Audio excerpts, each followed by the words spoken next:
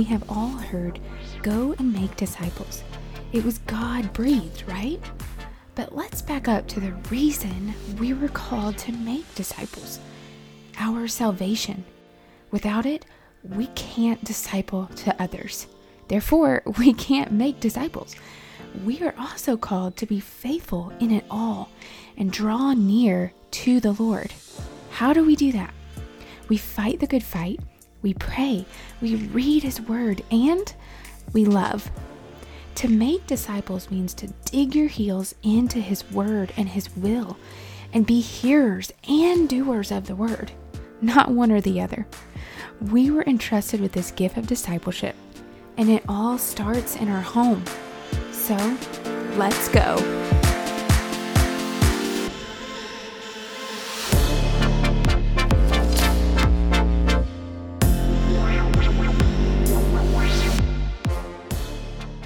Hey friends, man, we are in a new series. I am so excited about this series. You have no idea. This series has been on my heart, something that I felt the Lord put on my heart to start writing literally a whole year ago. And here we are recording it a year later, and it's going to launch at the beginning of really almost the beginning of this new year, going into it before then, but this is going to be leading us into a new year. And I am just blown away by the Lord's timing in all of this. So with that being said, we are starting a new series called in the Home. And really, in the intro, we talk about what this series is really all about. And we know that we are called to discipleship. And a lot of times, discipleship looks different for different people. A lot of people interpret that very differently, but the Bible is very clear on what that calling looks like. And over the past 2 years, I just felt like the Lord really spoke to me and said, this is going to start within your home. The arrows in your quiver, aka your children, are your mission field first. And those are who you need to be discipling to first. Disciple in your marriage, disciple in your parenthood. And so with that being said, discipleship really starts in our homes, and then it overflows out into the world. And then we take our overflow from the Lord, and we use that and we disciple to others out of our homes, right? As a family and individually. So all that being said, I am so excited for you all to hear this series, to dive right in. Today's episode, it's all about discipleship starting in our home. And so, where does that begin? Where does that end? And how do we abide in Christ to disciple well and give Him all the glory along the way? And so with that, think about those questions. I'm so glad you're here. Let's grab a pen and paper and let's dive in.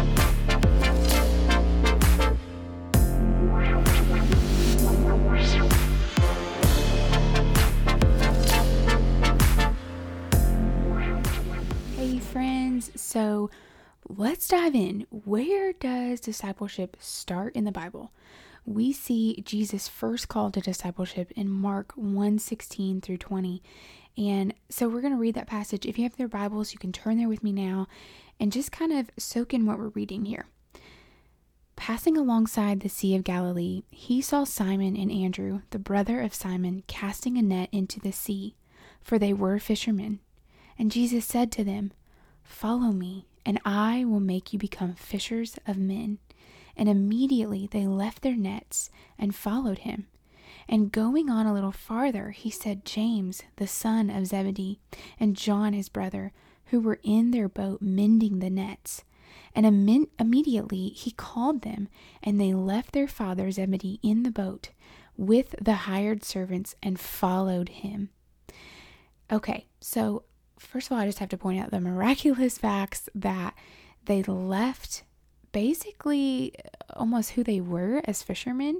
They left their father in the boat. They dropped everything they had, and they just followed Jesus with no complaints, with no, comment, nothing. They just followed him. So if we can follow Jesus in that way, the impact that we will make in our discipleship will be far much greater when we are trusting his plan in those moments of dropping what's in our hand, leaving who we thought we were behind to follow him. So let's dig deeper here. First, in Mark, the events that have occurred in summary kind of are, Jesus is made known as the Messiah. He was baptized by John the Baptist. A heavenly voice actually announces Jesus as the Son of God. He is tempted in the wilderness by Satan. John gets arrested. Then Jesus begins to preach the good news of the kingdom of God. And so with all that in mind and all the miracles Jesus is performing here, he calls these 4 men, the disciples, to follow him. So now let's get back over to Matthew 28, to the Great Commission. Then the 11 disciples went to Galilee, to the mountain where Jesus had told them to go. When they saw him, they worshipped him, but some doubted.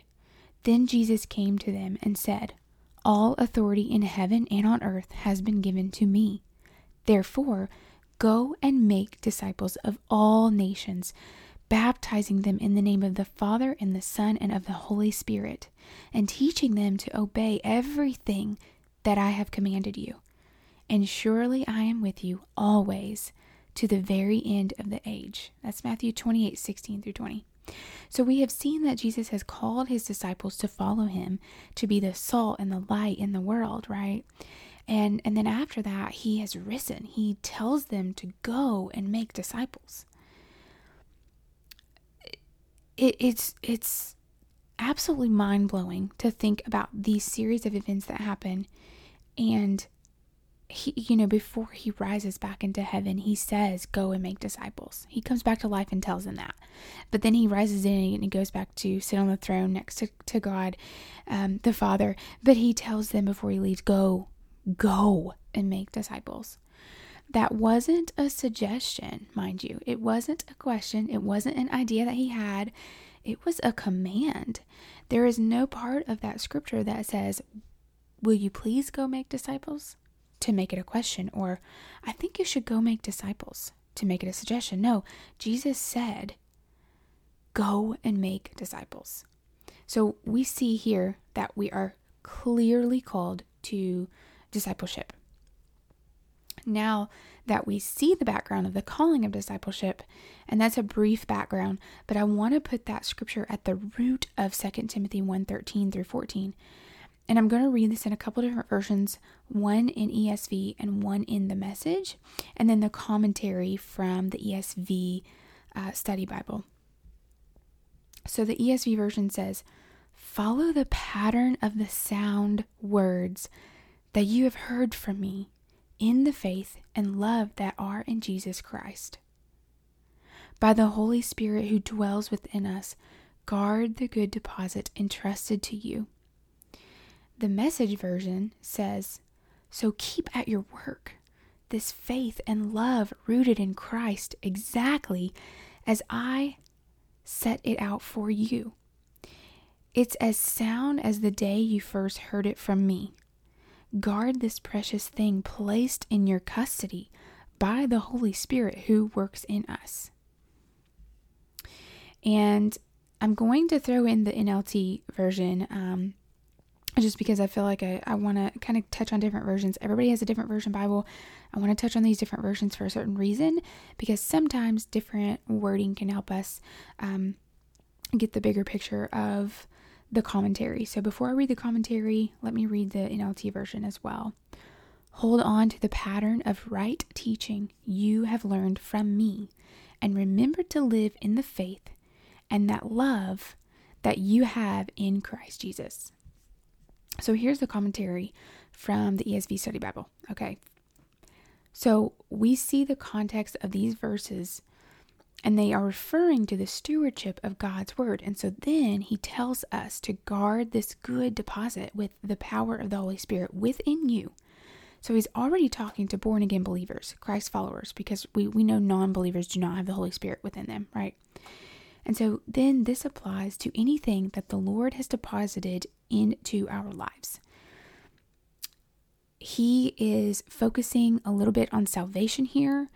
In context, we're focusing on salvation. We are focusing on God's word here, this deposit that has been entrusted to us.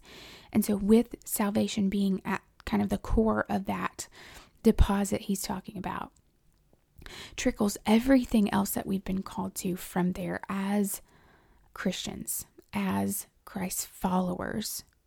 And so this is including the calling of discipleship.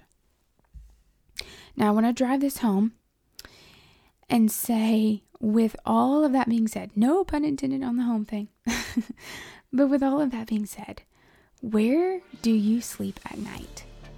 Where do you wake up in the morning? Where do you make meals to serve your family? Where do you fold laundry to serve your family? Where do you clean the floors to serve your family? All of these things take place in your home. And that is where discipleship is going to start. Come back for another episode diving deeper into the home and the calling that we have here next week. And look out for any bonus episodes that we might throw your way. See you later.